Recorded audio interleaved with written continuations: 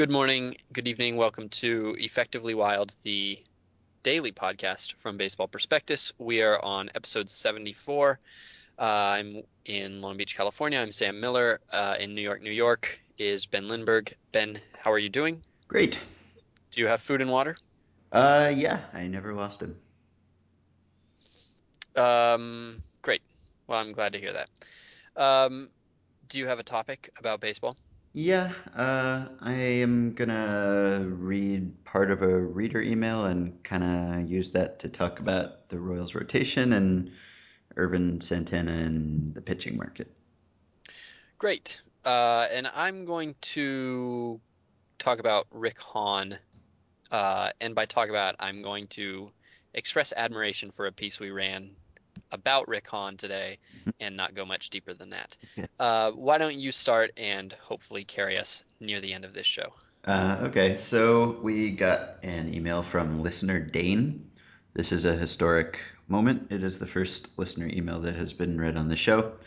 Dane said, I am a Royals fan who hopes that some rotation help is coming soon. This is a couple days ago. David Glass in some media outlets has stated that the club would be looking to bolster the rotation, and Dayton Moore has discussed trying to do so via free agency or trade. Can you discuss the potential starting pitcher possibilities for the Royals, including but not limited to the following names? He then names some starting pitchers. Then he says what pitchers might make the most sense for the Royals. Are there any DFA'd players, like potentially Jair Jurge? Oh, poor Royals.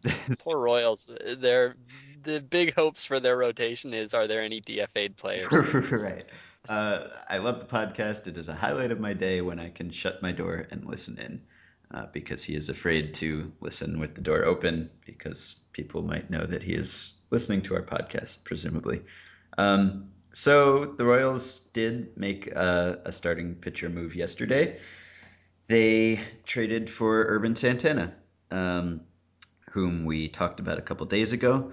What did we say about him? I was trying to remember what I predicted they'd do. I think we said that they would decline the option and that he had a better chance to re-sign there than anywhere else, but not a much better chance, and that he would probably, I mean, most likely end up somewhere else. I think that's what we said. Uh, Okay.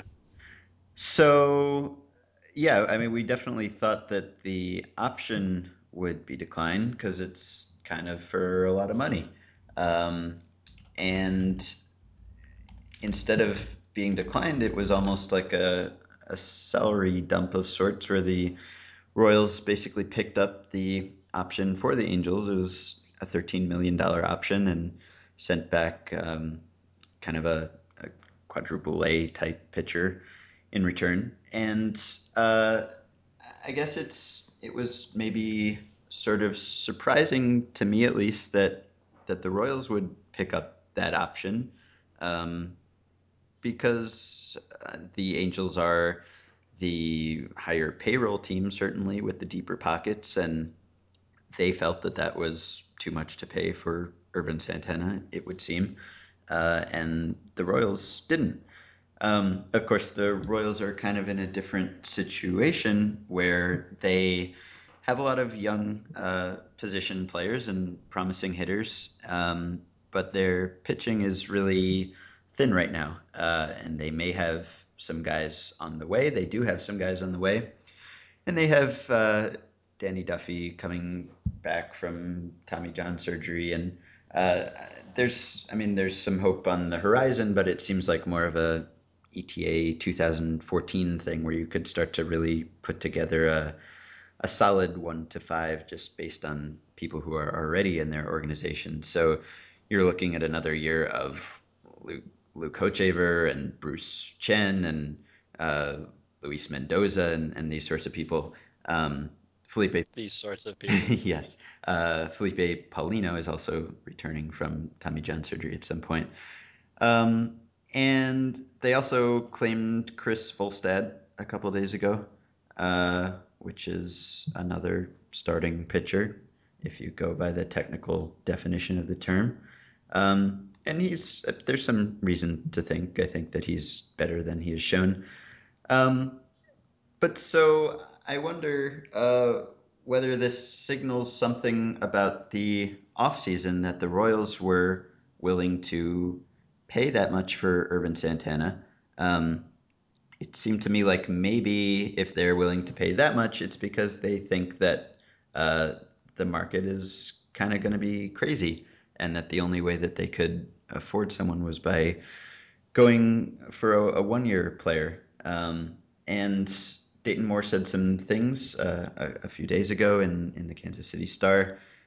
He said, we've got to look internally, we've got to look through trades, we've got to look certainly through free agency. We might be able to pick off a player or two, but we're not going to build our team through free agency. It won't work. And he said, we know who we are and how we have to build this team and how we have to build our rotation. We're going to be as aggressive as we can, but we know who we are and how we need to do it, which sounds sort of like an acknowledgement that they're a team that doesn't typically spend a ton of money. I'm looking forward to getting my Kansas City Royals, we know who we are promotional mug for 2013.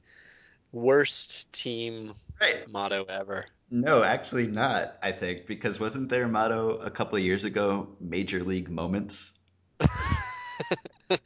I'm Yeah, something like that's pretty bad too.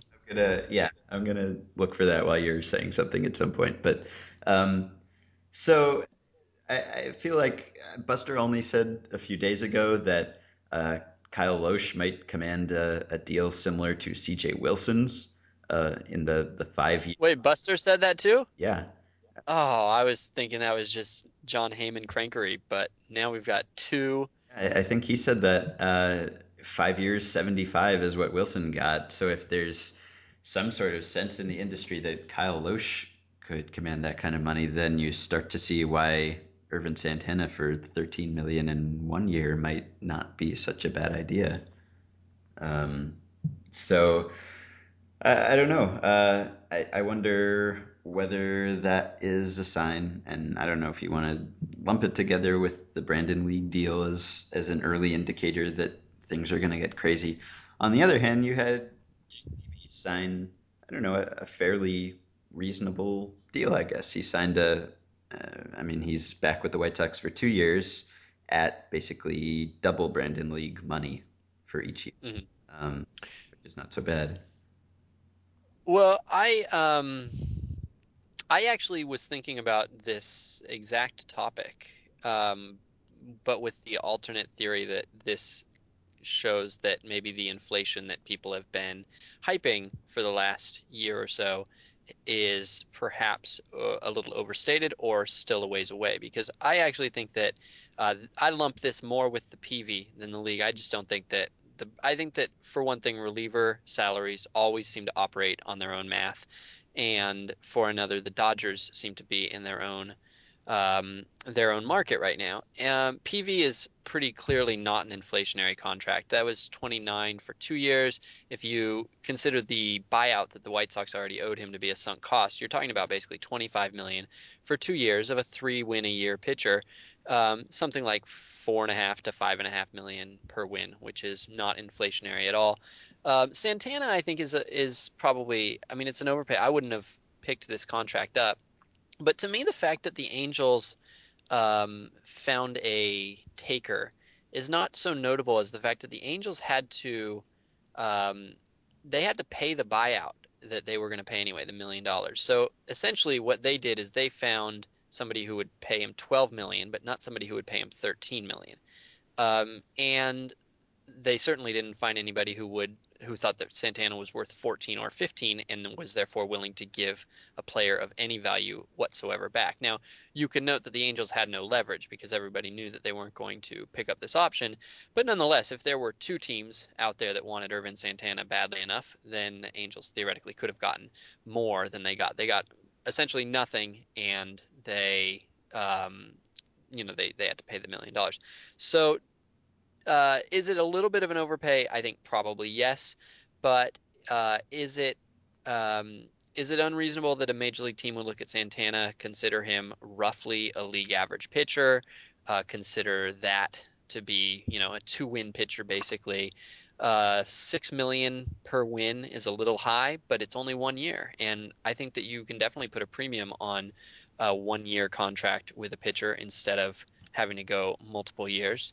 And Santana is also kind of like the prototypical live arm that pitching coaches covet. So to me, this indicates that we are not out of hand, that this is not an out of hand market at all yet.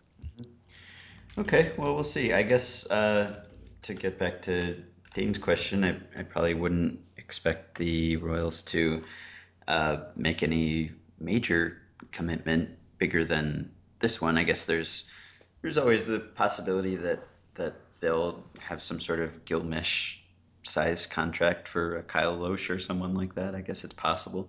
And some people have speculated that they might trade one of their promising young hitters, whether it's Hosmer or Moustakas, who have a ton of value, or Gordon, who's signed on a pretty reasonable deal, or Butler. People have mentioned the Mariners' James Paxton as a possibility. So that's possible, I guess, but based on the Volstad and the Santana and Dayton Moore's comments, I guess I would probably expect them to just kind of do more of this bottom feeding and hope to get lucky somewhere. Um, I guess some people have kind of been disturbed by the fact that, I don't know, it reminded them of the Jonathan Sanchez trade, Hmm. which also happened early last offseason, um, and was a trade for another guy, kind of coming off sort of a downish year. Hmm. And that obviously, 1 year commitment. yeah, right. And Hmm. that didn't work out so well, although it did get them Jeremy Guthrie eventually. And I don't know, Moore said something about how the Royal Scouts have seen Chris Volstad and were very impressed with him and think he still has his stuff, which reminded me of when they traded for Vin Mazzaro in the David DeJesus trade. And since that trade, he has pitched 72 innings for the Royals with a 6.72 ERA. So anyway, you can It is interesting that the Royals don't have one of like they don't have a rotation that is bad because they didn't try to fix it. I mean, I'm looking at so the arms that they've had in the last few years, and they're not homegrown guys where they're just like, they just went cheap and raised their own guys like the 2002 Tigers or anything like that. They've made a lot of trades. These guys are just all terrible. Like Will Smith and Mazzaro and Sean O'Sullivan. I mean, they keep trying and it just isn't very effective. I like the Paulino move quite a bit, and it was Yeah, working out well early on until he got hurt. yeah, that was a nice one. Yeah, it was two. Do you, Sorry, go ahead. I was gonna say, do you buy into the idea that a team like the Royals, even if they wanted to throw their money around in the free agent market, would have to pay such a premium because players just don't want to play for a losing team, or do you think that that's overstated and that money usually talks? Yeah, I think it's probably overstated. I guess all else being equal, most players would want to go to a winning team, but I don't know. I guess based on the young talent the Royals have and the weakness of the division, I don't know. I can't imagine that free agents would just demand a massive premium to go there. Um, I was just looking for their Major League Moments campaign, and it was their 2011 team motto, their campaign and tagline. Major League Moments. Not that many of them, but there were some. Um, so shall we move on? Kansas City Royals, Major League debuts. Okay, so I just wanted to plug the piece that Bradford Doolittle wrote for us about Rick Hahn and his new job as the general manager of the White Sox. It ran Wednesday, and it's tremendous. It's a greatly detailed and comprehensive look at the organization and Hahn and Kenny Williams and baseball in general. It's wonderful, and everybody should read it. Um, Just about it, everything Brad Doolittle writes, I think. People, he's great. Yeah, he's tremendous. yes. Um, but so Han is this guy who has been for, I don't know, a half decade at least at the top of the next GM lists or near the top and certainly lately, probably at the top. He has reportedly turned down flirtations from other teams. Partly, it seems because he had so much power already in the White Sox organization.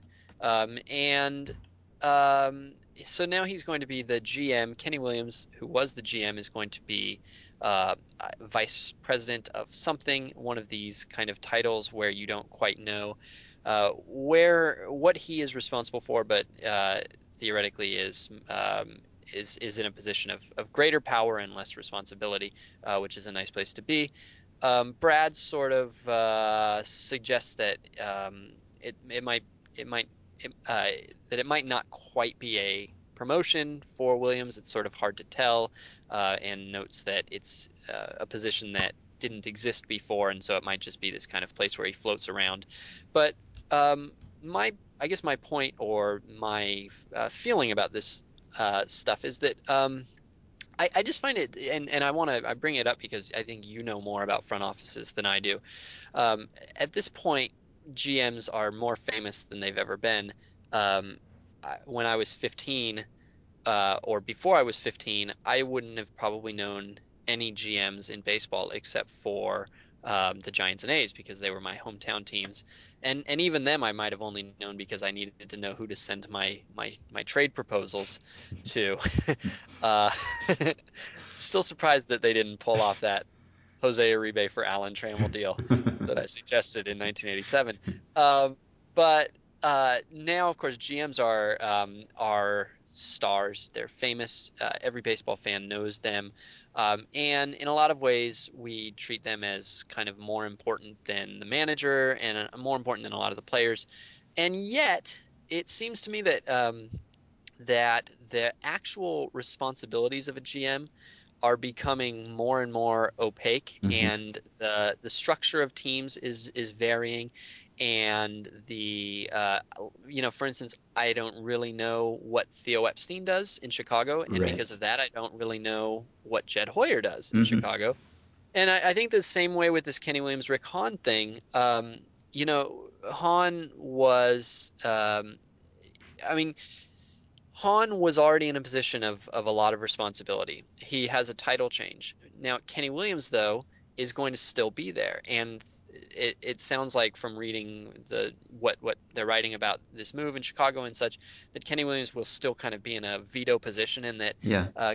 Kenny Williams can still decide kind of the culture of or the ideology of the organization.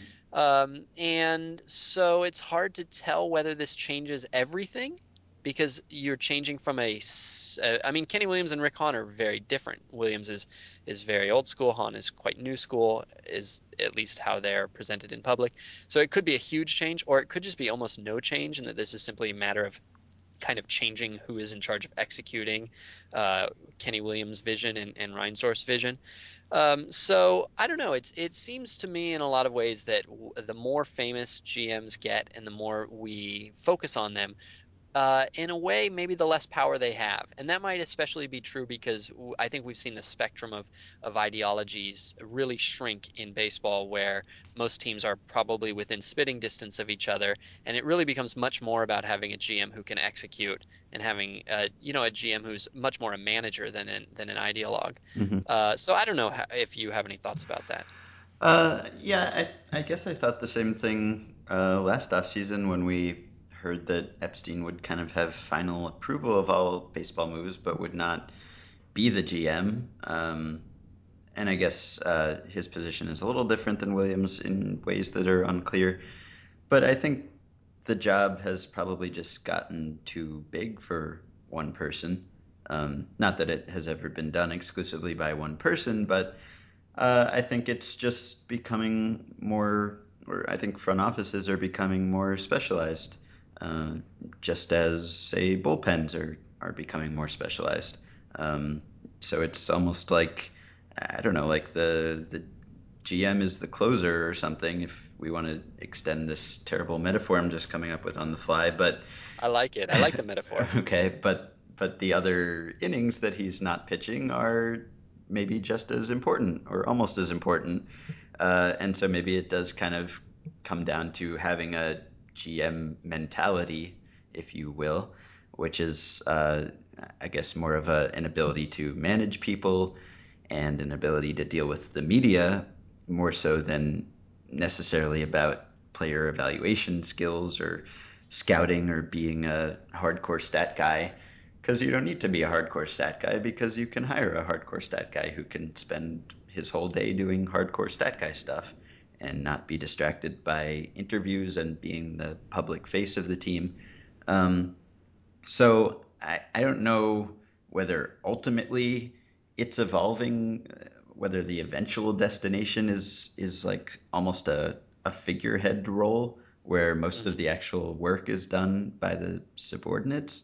Um, I guess probably not. I guess even if most of the work is being done or most of the legwork or the research is being done by other people, you still need someone to kind of tie it up into a consistent vision and decide between warring opinions at various parts of the front office. But it definitely does seem to be an evolution towards a more fractured front office and kind of a more, I don't know, like a many-headed front office where if you one executive leaves and you cut off that part, it will just grow back and the rest of it will keep functioning. Um, so it's interesting to watch. Do you ever have a moment of regret when you realize that you just wasted an entire article idea on like 12 seconds of a podcast? Well, That closer metaphor, that closer analogy, that could have been like a full piece. well, I already did that piece about how every team's GMs are getting smarter and there's less and less difference between them. So maybe it would be kind of derivative. Uh, I don't think it would be. Anyway, well, I'm glad that I asked you because I think that you added a lot to my knowledge of the situation. We're done with this show. We'll be back with episode 75 tomorrow.